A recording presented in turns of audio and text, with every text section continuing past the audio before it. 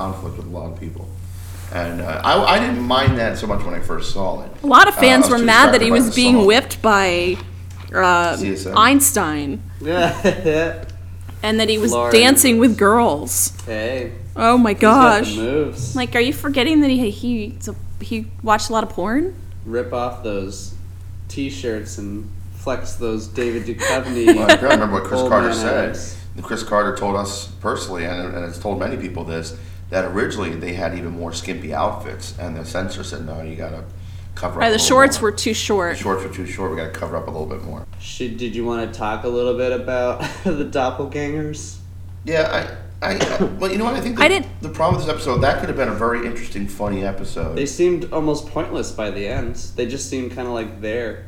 Well, they didn't give Robbie anything to do. I didn't care by the end. I just didn't care about their story or their chemistry. They focused on Einstein being a Scully too much. They didn't focus on Robbie being Mulder. But she wasn't a Scully. She wasn't. No. She was 10 times more sassy and angry. She was very angry. She was bitchy from the beginning, from the get-go. The minute she got in there, she was very bossy. And it's like the opposite of what's going on Poor right Miller now. is so whipped, man. She's just like, we're leaving. We need to go to the airport.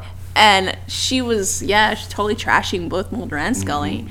And that one line made everyone pissed when she said, oh, she's clearly in love with him. Yeah. Oh, my God, people got so pissed. At what point do you, naming a character Einstein either? And a distant relation. She claimed distant relation. Yeah, but, come on. That was so unnecessary.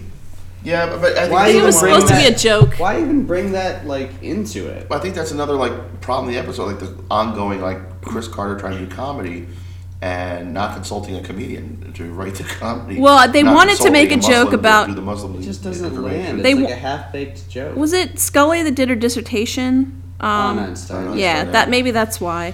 But also, they wanted her to make sure she said, I'm a medical doctor, because how many times throughout the series has Scully said, I'm a medical doctor. I'm a medical doctor. Probably 50,000 times. Well, this time she said she's also a scientist. It says, well, I'm just a medical doctor. She said, well, I'm a medical doctor. But she was focused on being a medical doctor.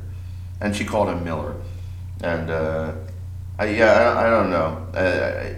I got the joke at the beginning.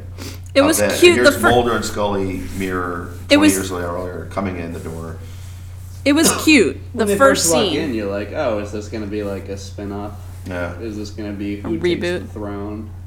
And a lot of people were worried about that, and people were tweeting Robbie Amell and telling him, do not replace our Mulder and Scully. I like Robbie Amell. He's a decent actor. He's a great kid. I don't think they gave him... He's not a kid. Shit. You know, his... He plays kids, but he's not a kid. Well, I know. I mean, what they wrote for him...